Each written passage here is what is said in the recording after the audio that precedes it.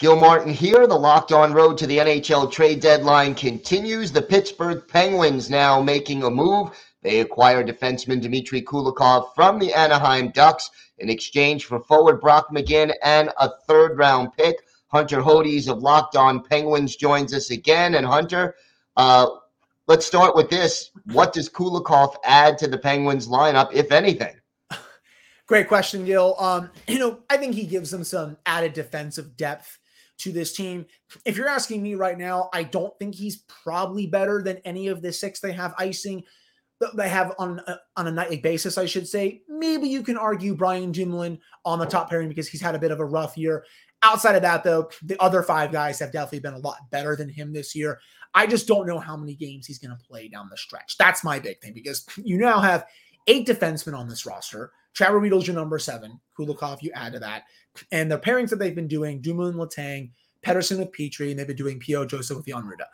Right now, I probably wouldn't take any of those guys out. At some point, they may want to give Kulikov some games, see how he does. I know he had a little bit of a better year in Minnesota last year. He's playing some tough minutes for the Ducks this season.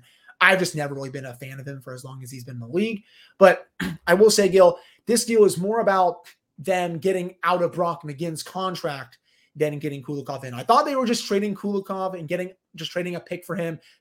That probably would have been more clueless, but once the return came in, my judgment on it changed, and I think it definitely changed into more of a win in my eyes than a loss.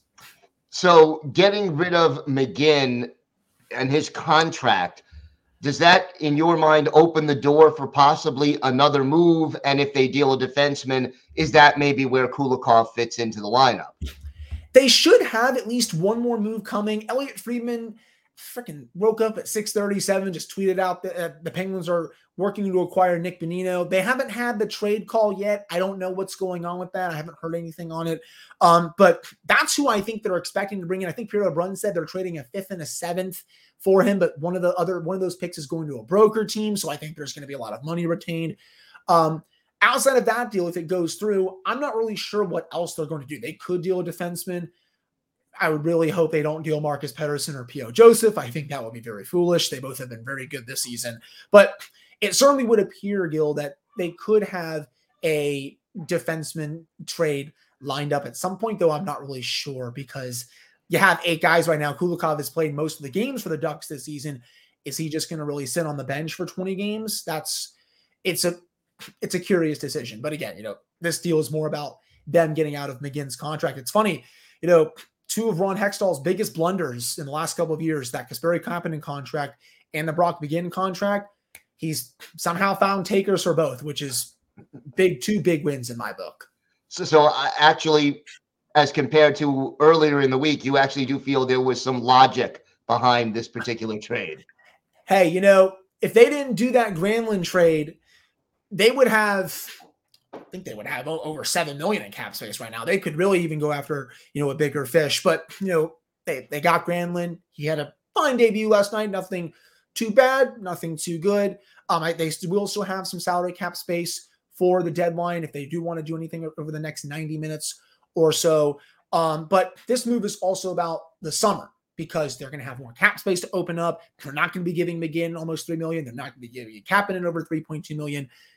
Getting rid of 2 players who were really just not scoring that much this season.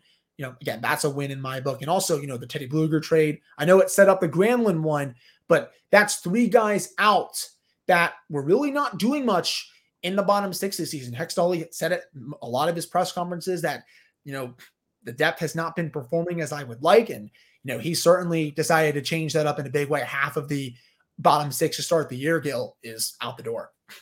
Yeah, so change is the byword in Pittsburgh. Be sure to check out Locked On Penguins for more on this and all other moves made by the Pittsburgh Penguins. And keep it dialed into Locked On NHL all along the road to the NHL trade deadline. This is the Locked On Podcast Network, your team every day.